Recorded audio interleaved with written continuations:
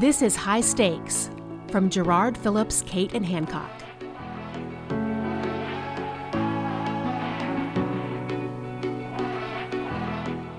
I'm David Schifrin. So we just published a special report looking at the rising tension between payers and providers.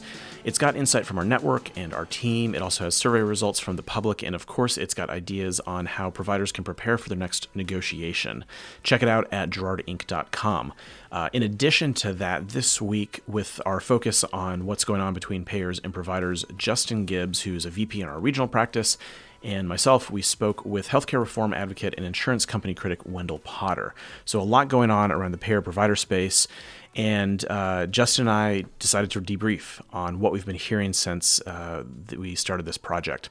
So that's this conversation, and as always, be sure to subscribe to all of our thinking at gerardinc.com/pod. All right, Justin, so we have been looking at payer-provider relationships, whatever, a lot lately. We just put out a special report. We've been talking to folks across our network. We had a good conversation with Wendell Potter yesterday as of the time of recording. And it's a weird vibe in the industry right now because we've talked about so much how this scrutiny seems to be returning to providers that we saw before the pandemic. And a lot of that seems to be coming from the insurance side of the industry, but there's a bunch of other groups kind of piling on. And something that came up in the conversation that we had just recently was that it's a different feeling. It's kind of there are different stakes for providers, in large part because they have brick and mortar facilities that people can point to. I mean, literally physically drive to. That's where they go for care. There is a physical building. And so the need to be careful about the trust that they have just feels a little bit different. Whereas with an insurance company or an advocacy group, it's a little bit amorphous. And so I want to start there and kind of hear your thoughts about the pressure and kind of like why the vibe is what it is and why providers tend to be more cautious about getting into the fray.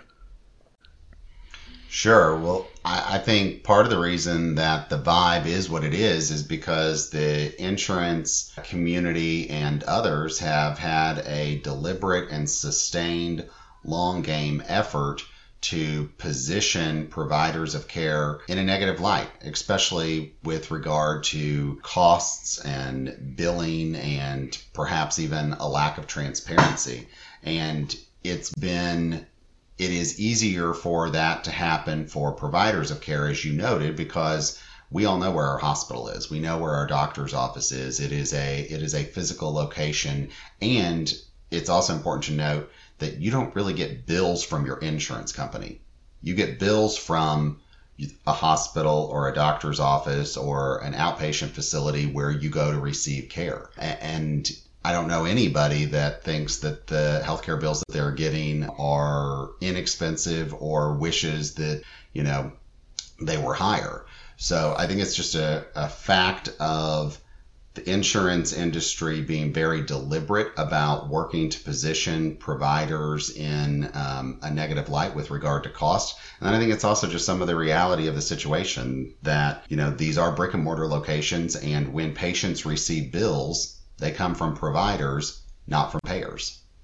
Is there anything that surprised you over the last few months about the way this campaign has unfolded? I mean, again, we've been having so many of these conversations and we're seeing a lot of headlines. Do you feel like, did you just kind of shrug your shoulders and say, yeah, this is kind of where I expected us to be after the pandemic kind of returned to 2019 days? Or is there anything about it that's caught you off guard?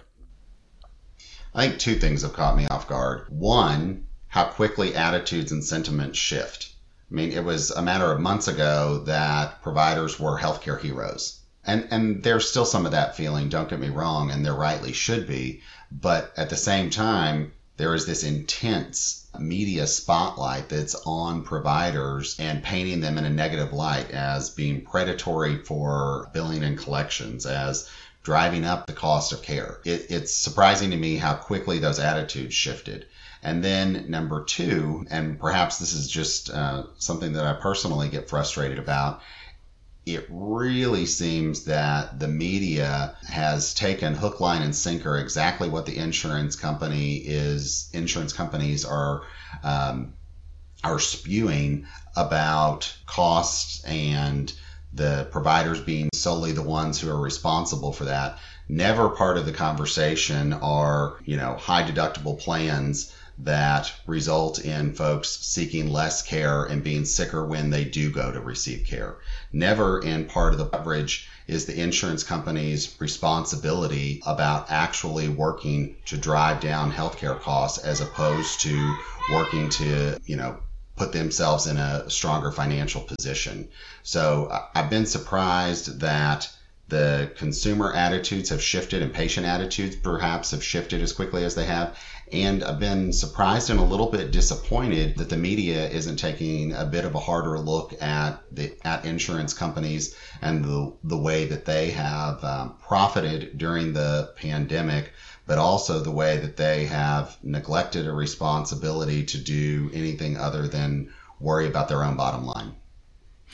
I wonder too, I'm getting deep into speculation territory, but I wonder too if the criticism from the fringe is having an impact too. I mean, I was talking to my wife this morning and she's like, have you seen this new thing about anti-vax folks coming into the hospital demanding that they receive blood products from people who have not received the vaccine?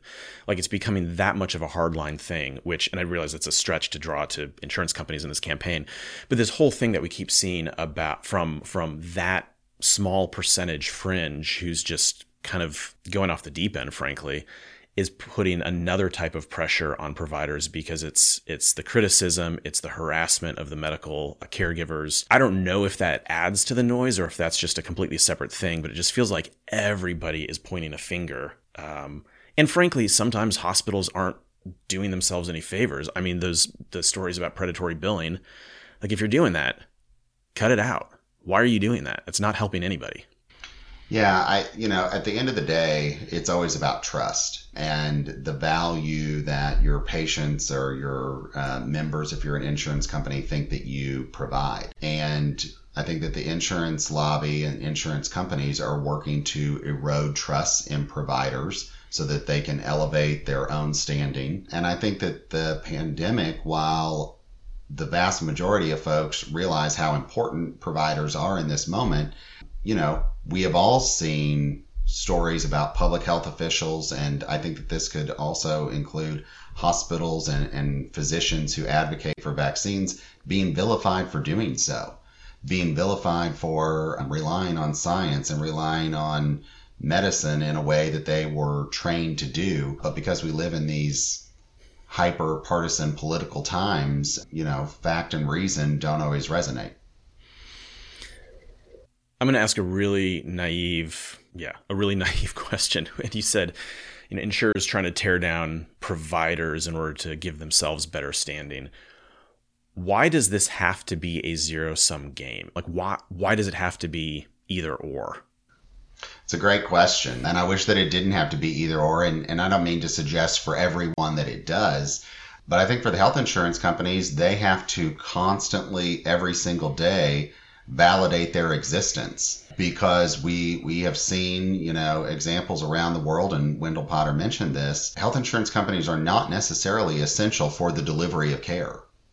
They are, as we know, they are not providing care. There are countries around the world that don't have the same models that we do for health insurance coverage, and they still manage to provide care to people in their country. And if I'm a health insurance company executive, I'm very aware of that. And as the political attitudes in DC have shifted with the election, I'm probably even more aware of that. So I think that that's why you're seeing more of the hardline aggressive tactics from insurance companies. And maybe that's why they view it as a zero-sum game, because they truly do view this as survival of their organization and their company. Last question, Justin. Something else that Wendell Potter referenced yesterday is the maybe growing skepticism on the part of like large employers and things like that, starting to look at this and go, do we really need the middleman in the way that we have before? To your point about insurance companies kind of having to justify their existence. So he kind of hinted that there may be a little bit, maybe not that the tide is turning, but that, there's some cracks starting to appear.